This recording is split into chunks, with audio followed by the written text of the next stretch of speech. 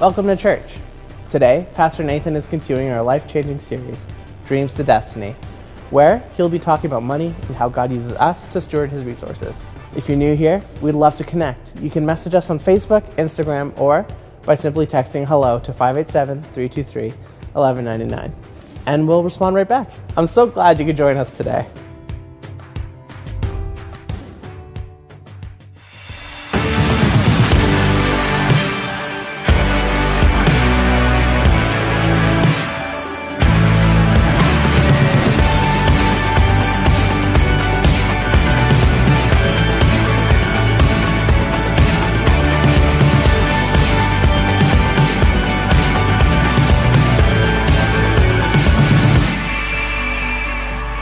Good morning, everyone. I haven't heard of any cases where people missed the time change last night. With our automatic cell phones and computers automatically switching over, who actually noticed that there was a time change last night? Oh, a few people. I didn't wake up until later this morning, and I felt extra tired. My wife and I had tried to go to bed early last night, but the kids had other ideas, and I got up early to work on my message, and it just felt a lot more excruciating, more painful than normal. But I'm excited that so many things are happening during this time despite COVID, that we're able to adapt our small groups online. And in fact, I think God has used COVID in many ways to actually get our church more into shape than we would have been pre-COVID. We're seeing many more small groups starting up. We're seeing a huge volunteer base for Alpha. And we're seeing all sorts of extra ministries come online that were never online before. Our average church attendance has almost doubled because people are viewing it from online. And if you think about it, nobody really heard our messages before outside of the people in this room. So today we're going to continue on with our Dreams to Destiny series. As Pastor OJ went over last week, that power will test your character. He said, what you do with the power and the blessings that come into your life are the true test of your character. And that God did not give power and success to Joseph for Joseph's sake. He gave Joseph that power and success to take care of Egypt during the famine. Today we're going to be talking about the other side of the coin, where Pastor OJ covered the power we gain with recognition and how we handle it with integrity. Today we're going to be covering the stewardship that came with the prosperity that Egypt, the largest kingdom of the world at that time, was about to experience. And we know that money is really just another form of power. When I first sat down to work on this message, I really struggled with it. Due to a close contact coming into our lives, I had to isolate for 2 weeks, and that bumped my message back. So I had to trade messages with Pastor OJ. And when I got this message, I was not happy because we don't like talking about money in church. It's a taboo subject, let alone the view of the church outside of our congregation. Most people just think that churches their only goal is to rake in money, usually through means of power, persuasion, and manipulation. And sadly, many churches have actually confirmed that outlook. And while none of our church, our staff, elders, or ministry teams would ever have a view like that, I was hesitant because most of our ministries are no longer just represented here within this building or within our immediate community. I was hesitant to touch because each one of our messages is now able to be scrutinized online. It's there, and it's not going away. And they can be picked apart word for word. And as much time as we spend writing our messages, we're not writing this detailed, completely thought out manuscript that is able to be picked apart without any single error or out of context judgments. We know the stigma surrounding churches, and our church is now on a boundless platform where anyone can view it. But it's for this reason that I felt it was important to dive into this topic. It's not only extremely relevant to our time, it's not only extremely relevant to you and me, but to the broader church and larger church as well. And most of all, it's important to God. So today we're going to be talking about the prosperity test, or otherwise known as the financial stewardship test. Everyone has taken this test at some point, and we will all continue to take this test for the rest of our lives, because while we're here on this earth, we need material things in order to survive. We need food, we need shelter, we need clothing. According to the Holman Bible Dictionary, a Bible dictionary that has over 6,600 references and can be found in almost any Bible school or seminary library, a biblical worldview of stewardship, in this case, financial stewardship, can be defined as utilizing and managing all resources God provides for the glory of God and the betterment of His creation. This is why God is so interested in the way that we handle our money. Our money is a tool that God uses to further His purposes. Deuteronomy 8 verse 18 says, "But remember the Lord your God, for it is He who gives you the ability to produce wealth, and so confirms His covenant which He swore to your ancestors, as it is today." God wants to see people provided for. He wants their needs met. He wants to see them clothed and fed, and He uses people to distribute His resources. He uses people to distribute His money and take care of the needs around the world. James 1 verse 27 says, "Pure and genuine religion in the sight of God the Father means caring for orphans and widows in their distress and refusing to let the world corrupt you." Or James 2 verse 15 to 16 says, "Suppose you see a brother or sister who has no food or clothing, and you say, 'Goodbye, have a good day, stay warm and eat well,' but then you don't give that person any food or clothing. What good does that do for them?" Like it or not, it takes money to provide for people. It takes money to meet the needs of hurting people and carry the gospel around the world. And it takes money to support our families while we do that. So of course, it only makes sense to God that He looks for someone who knows how to manage money wisely. Like all of the tests we've been going over so far, and possibly even more so, the stewardship test will be a huge part of your destiny as well. Now, some of us might be saying, and it's something I've said before, "I never seem to have any money." Or you might say something like, "I always seem to be broke. How could I be taking the stewardship test or prosperity test?" The truth is, everyone has financial resources to manage. Every time you get your paycheck, you're taking the stewardship test. Every time that you get any extra money, you are taking the stewardship test. Even if you are living on EI, you will get the stewardship test each time that you get that check from the government. I know my wife and I do while she's on EI right now, and it's completely unavoidable. But before we can take the prosperity test, the stewardship test, we need to recognize how dangerous wealth can be, how dangerous this test can be. When referencing finances, Chuck Swindoll said, "Few people can live in the lap of luxury and maintain their spiritual, emotional, and moral equilibrium. Sudden elevation often disturbs balance, which leads to pride and a sense of self-sufficiency, and then a fall." It's ironic, but most of us can hang tough through demotion rather than a promotion. And it's at this level a godly leader shows himself or herself strong. The right kind of leaders, when promoted, know how to handle the honor. Scripture actually speaks more about money than heaven and hell, which is something that surprised me as I sat down to write this message. It is very important to God that we know how to handle our wealth because it reveals what's at the center of our hearts. Matthew 6, verse 21 and verse 24, Christ says, "For where your treasure is, there your heart will be also. No one can serve two masters. Either you will hate the one and love the other, or you will be devoted to one and despise the other. You cannot serve both God and money." To be clear, money itself isn't evil. It's actually a really useful and good tool.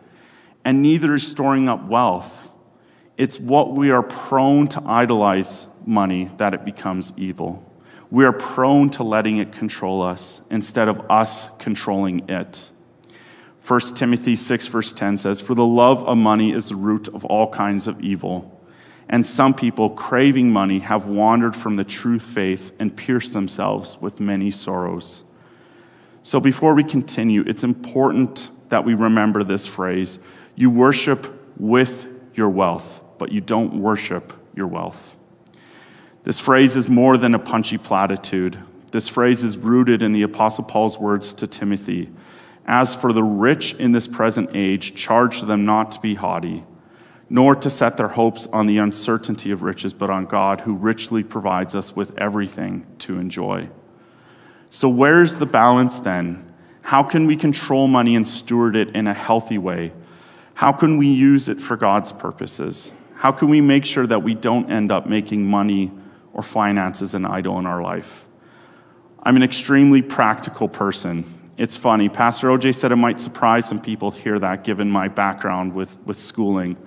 But I'm all about, what are the steps I can take to make this happen? Please be clear and specific with me, because I'm terrible at reading between the lines.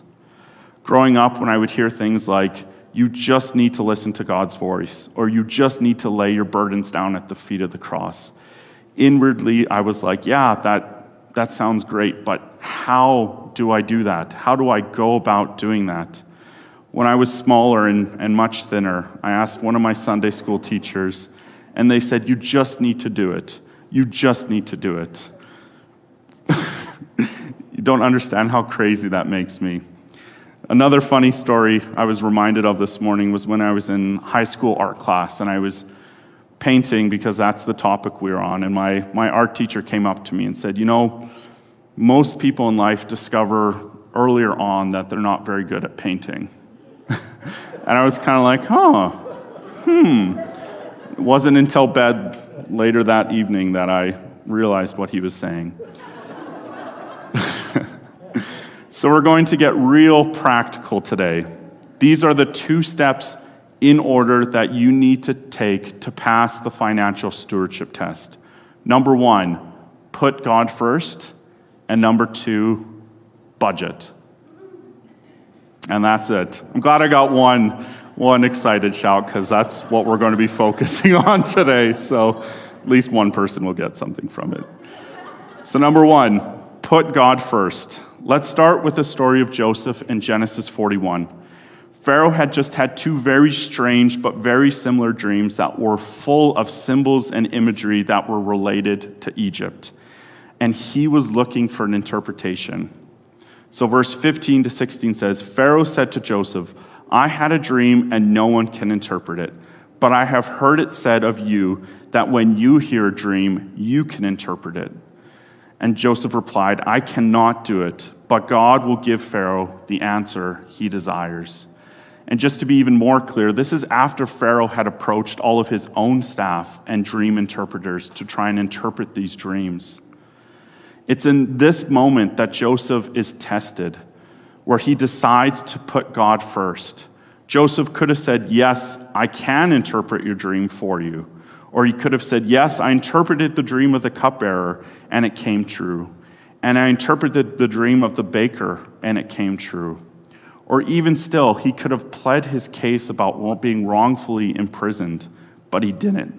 He immediately put God first. This is not the same Joseph that first came to Egypt. Now, Joseph begins to interpret Pharaoh's dreams. This first dream had 7 fat cows that represent 7 years, and the second dream had 7 healthy heads of grain and represent 7 years. Joseph explains that both dreams mean the same thing, 7 bountiful years. He goes on by explaining the second half of both dreams, which showed 7 lean and ugly cows and 7 worthless heads of grain consume the healthy cows and healthy heads of grain, and how both represent 7 years, but these are the years of famine. So starting from 28, Joseph starts interpreting these dreams. God has shown Pharaoh what he is about to do. 7 years of great abundance are coming throughout the land of Egypt, but 7 years of famine will follow them. Then all the abundance in Egypt will be forgotten, and the famine will ravage the land. Pharaoh was blown away. He felt like Joseph had spoken the truth. But God wanted to do more than just interpret these dreams. God had a plan to provide food for everyone during the famine. But he needed someone that he could trust to carry out his plan. He needed someone who would work with him in the area of stewarding the bountiful resources and stewarding the prosperity that was about to come. And God found that person in Joseph. God had gifted Joseph in the area of management, having experience first in Potiphar's house and then an overseer when he was in prison. And Joseph offered that wisdom to Pharaoh. Verse 33, and now let Pharaoh look for a discerning and wise man and put him in charge of the land of Egypt. Let Pharaoh appoint commissioners over the land to take a fifth of the harvest of Egypt during the 7 years of abundance. They should collect all of the food of these good years that are coming and store up the grain under the authority of Pharaoh, to be kept in the cities for food. This food should be held in reserve for the country, to be used during the 7 years of famine that will come upon Egypt, so that the country may not be ruined by the famine. Skipping down to verse 39. Then Pharaoh said to Joseph, since God has made all this known to you, there is no one as discerning and wise as you. You shall be in charge of my palace, and all my people are to submit to your orders. Only with respect to the throne will I be greater than you. God had a plan to make sure that there would be plenty of food for everyone when the years of famine came. But he couldn't choose someone who didn't put him first in their decisions and couldn't handle and steward the prosperity. He couldn't choose someone with a pattern of squandering resources and finances, who didn't know how to save or be patient with what they had been given. Joseph not only sets an example of how we can honor God when we're praised and when we're recognized, but he also makes an excellent example of what a good financial steward looks like. Unless we could be faithful in the area of finances, we will not be trusted to the full extent that God desires, because God's plan will always involve bringing his blessing and provision to others through us. And we can tackle this by putting God first, by recognizing him first, by giving to him first. And this is the definition of tithing. That's why our first rule of being a good steward is by putting God first. There's actually quite a bit of tithing in the Bible, from Leviticus, Proverbs, Micah, Matthew, and more. The word tithe actually means tenth. Now, there's differing views on tithing versus something called generous giving or generosity. There's the Mosaic laws versus the New Covenant. There's Jesus' affirmation of the law in terms of tithe continuing, etc. But here at CCC, we fully believe that joyful giving, meaning tithing because you're happy to give and not because you're compelled to, is fully biblical. We believe that tithing allows you to show God that if you can be trusted with a little, that he will trust you with much. And that's straight out of Luke 16:10. And the only place in the Bible that God actually asks us to test him in this area is in Malachi 3, verse 10. It says, bring the whole tithe into the storehouse, that there might be food in my house. Test me in this, says the Lord Almighty, and see if I will not throw open the floodgates of heaven and pour out so much blessing that there will not be enough room to store it. Here at CCC, we tithe as a church organization. 10% of all of our giving goes towards mission organizations. 5% of our giving goes towards our Partners Fund, which is other organizations in the city, and 2% goes towards our Benevolent Fund. Our Benevolent Fund includes food, clothing, bus passes, gift cards, and much more. If anything above those percentages designated to those areas, those get dispersed as well. We also give away groceries. We have a storage container full of furniture for new immigrants, etc. If you ever want a tour of what our care closet looks like, drop by the church office sometime and we could show you the portable we have full of food, clothing, and all sorts of basic utilities. We also organize and provide community events throughout the year. Summer activities like children's camps, family events, and then fall events like trunk and treat, or winter events like Christmas in Mill Woods. Collectively, your tithes affect the lives of several thousand people each year. For instance, with Christmas in Mill Woods this past year, due to the COVID restrictions, we weren't able to host the event in person. So we got together and we decided to buy these Christmas stockings. These stockings, we filled them with candy, snacks, a Christmas ornament, hot chocolate, invitations to our church, invitations to our Christmas Eve service, and other information. We handed out over 850 of these stockings. And if you multiply that by the Canadian average household, which is 2.5, that's over 2,000 lives that were touched through the one event we had in Christmas. Tithing is really about giving God the honor and thanks for everything that we have. You may have spent your life hearing about tithing, or this might be your first time hearing about it. But nevertheless, tithing is really simple. It's about putting God first. God has always been interested in knowing what first place in our hearts looks like. That is why God has always been interested in the first fruits of our work. If we look at our bank accounts, we can really tell what our priorities are, whether that be God, food, education, entertainment, or family. And to be clear, none of those are bad things at all. We just have to make sure that none of them become an idol in our lives, that none of them end up controlling us.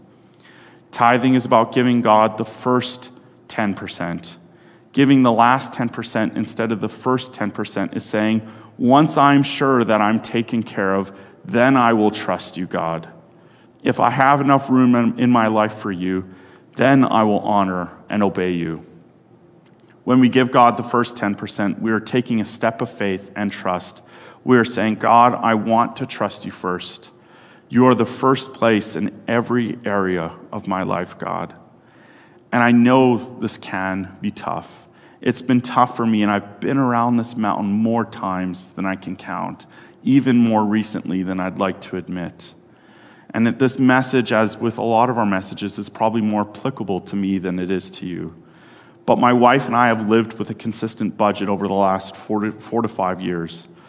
And there's times where I've given in to fear, times where I wasn't on top of it like I should have been.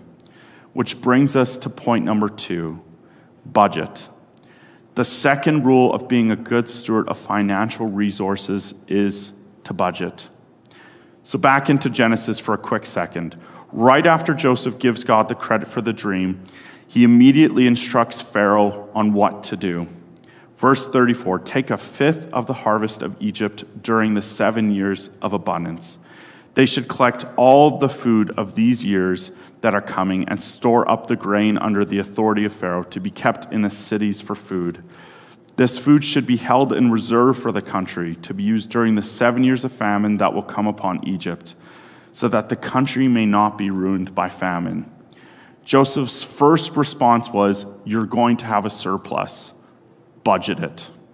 He didn't say what most of us would say, a bonus, great, I'm going to get myself something nice. I have a list of things I want to go out and get. Joseph said, save it for a rainy day. He says, budget it and save it for the rainy day that is coming. Most of us will probably not get as specific of a vision of what the financial crisis in our lives are going to look like, but we know that they will happen. I'm going to be borrowing from a workshop called Financial Peace by Dave Ramsey. It revolves around the biblical principles of budgeting, saving, and paying off debt. If anyone is interested in taking this course, contact us to see how we can help you get it. We're not interested in making any money off the course, so let us know how we can help you get this course. Joseph was extremely specific about how and where things should be budgeted. He gets even more specific later on. It's important to know that you have a complete picture of your financial situation. Not so that you can be a miser or act like Scrooge. It's so that you can be aware of what God has put you in charge over, of what He's given you to steward. And this enables you to not only be a blessing to yourself, but to others as well. So here's 14 great tips for creating a budget to manage your finances. Number 1, do the budget together. If you're married, sit down once a month and have a family budgeting night, which sounds really boring and really terrible, but make it fun. Grab some of your favorite snacks and throw in a show or some music. You need to get on the same page with money as a couple. You need to set those goals together and dream about what the future will look like. Now, there's different views on sharing bank accounts in marriage, but my wife and I firmly believe that if you're married, you should be sharing a bank account. It's no longer his and then hers individually, but rather it's our life together. If you're single, find someone that can keep you accountable for your finances. I had to do this when I was single. My dad had access to my bank account and would bug me about purchases I was making when I wasn't being wise. So number 2, realize each month is different. Some months you'll have a budget for things like routine car maintenance. Other months you'll be saving for things like vacations, birthdays, and holidays. Regardless of the occasion, make sure that you prepare for these expenses in your budget. Don't let these special occasions sneak up on you. Pro tip, Christmas is the same day every single year. Be sure to adjust your budget each month as things start to change. Make a savings fund where you can stash cash throughout the year. When you don't have a plan, you're going to be stressed, and it makes it really difficult to give and celebrate. Number 3, start with the most important categories first. These are the physical walls around you. And then it's food, shelter, utilities, basic clothing, and transportation. Once your true necessities are taken care of, you can fill in the rest of your categories in your budget. Number 4, don't be afraid to trim the budget. It might be time for some budget cuts in your life. If things are tight right now, you can save more quickly by canceling your cable, which is what my wife and I did a few years ago. You could cut dining out more. You can skip the dishes off your phone. I know that's a huge temptation. You could shop at cheaper clothing stores or cheaper grocery stores. You're building towards a bigger goal. You can always make adjustments later down the road. Number 5, make a schedule and stick to it. It's a lot easier to set up auto transfer out of your bank account to pay bills. You can buy your groceries on a set day every week or twice a month. When you know what to expect and when to expect it, you take a lot of stress and potential pitfalls out of the picture. Number 6, create a buffer in your budget. Put a small amount of money aside for unexpected expenses through the month. Label this as your miscellaneous category. When something comes up, you can cover it without touching the money you've designated for other bills or other budget items. And if this expense frequently comes up, it probably needs its own budget category. Number 7, use cash for certain budget categories that are difficult to be responsible for. If we're constantly overspending on our grocery budget or fund money, withdraw the money in those categories and put them in labeled envelopes. Once the cash runs out of those envelopes, you've used that budget. It's the ultimate accountability partner. Number 8, try an online budget tool. There's plenty of inexpensive or free online budgeting tools and apps. Hannah and I use one called Mint, which incorporates our bank account and even automatically labels most of our expenses. And as boring as tax time is, Mint also incorporates your taxes too. When we first started out, we were using Google Drive spreadsheets, but you can have real-time bill information without having to wait for a paper bill. Plus, you can sync up your budget with your spouse, which is great for keeping the lines of communication open. Number 9, be content and quit the comparisons. You have much more than you realize. Us in North America are in the 98% of the richest people on the planet. Don't compare your situation to anyone else's. Comparison will not only rob you of your joy, but also your paycheck. Keep moving forward and doing what's right for your family. Number 10, have goals. Whether you're paying off your debt, saving, or paying off your mortgage, you need to focus on your why. What's the reason you're making these sacrifices? Number 11, give yourself lots of grace. It usually takes 3 to 4 months to get into a habit, and it won't be perfect the first time or the second. So be patient with yourself. And there's going to be times where you mess up, where you make an irresponsible decision. The point is to get back up onto that horse and to get slinging again. Get part of budgeting in terms of saving, creating an emergency fund. An emergency fund is simply money you've set aside for life's unexpected events, like true emergencies, like a car wreck, a broken furnace, or a leaky roof. In 2019, my sister was rushed to the hospital in an ambulance. It cost her close to $400. If you end up using some or all of your emergency fund, replenish it. If you have any debt besides your house, Dave Ramsey recommends saving up to $1,000 as a basic emergency fund, and this will cover a number of those surprise emergencies. Number 13, paying off debt. Not only does Scripture advise us to save, but also warns us against debt. Proverbs 22, verse 7 says, "The rich rule over the poor, and the borrower is slave to the lender." This past September, Equifax released a report detailing the per capita non-mortgage debt was highest in Alberta at $28,000, $261 per family. So the average family owes around $28,000, $29,000 in credit card and or loan debt that does not include their mortgage. Financial Peace says if you're really committed to sticking to a budget and getting out of debt, you need to ditch your credit cards for good. Cut them up, shred them, have a little funeral for them. Whatever you do, get them out of your life.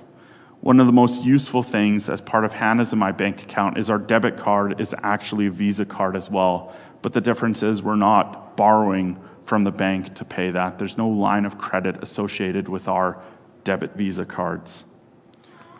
Having no credit card will mean no more minimum payments, no more hassle to add to the budget. Zero hassle with fees or high interest rates, and much less stress and worry. Stick to using your debit card or even cash. The nice thing about a debit card is that it comes straight out of your bank account, like I said, and there's no middleman charging you around 15% interest or more. The workshop recommends using the snowball method to eliminate debt. I'm actually going to skip that section because we're running out of time today. And no, that's not a hook to try and get you to take Financial Peace.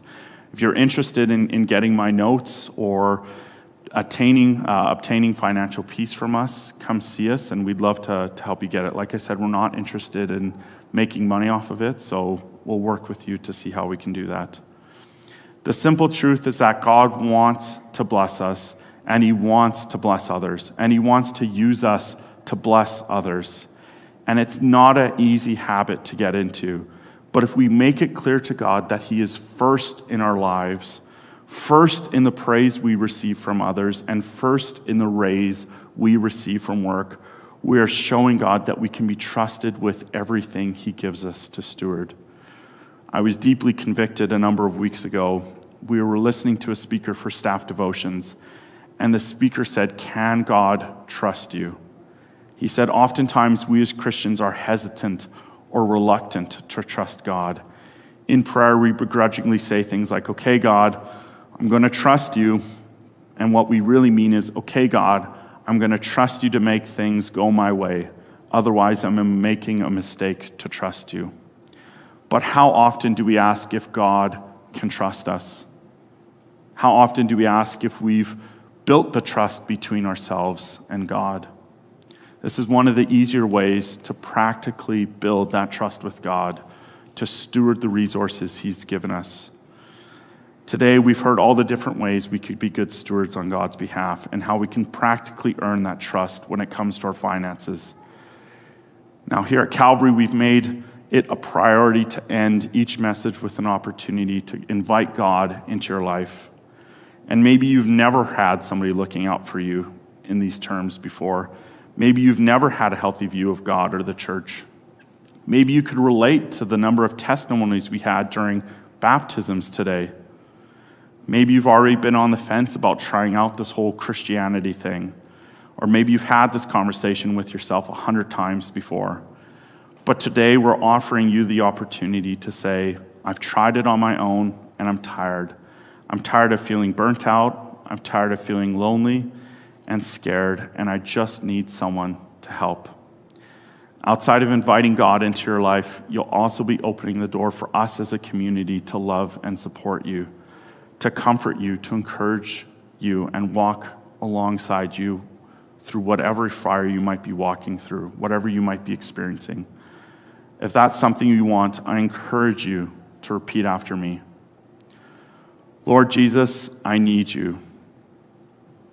Thank you for dying on the cross for my sins. Thank you for coming back to life to save me. Thank you for forgiving my sins and giving me eternal life. I want you to lead me through life. Make me the kind of person you want me to be. Amen. If you prayed this prayer for the first time, we want you to text the number you see coming up on your screen. It's 587-323-1199. I'm just going to pray to close out the message today, and then if you could turn your eyes to the screen, we'll be done. Father, we thank you for the opportunity to steward the resources you've given us. Some of us, most of us, all of us at one point have said, I've earned this. I'm the one who built this. I'm the one who earned this paycheck. But Father God, you're the one who created the universe from absolutely nothing. None of us are capable of creating things from absolutely nothing.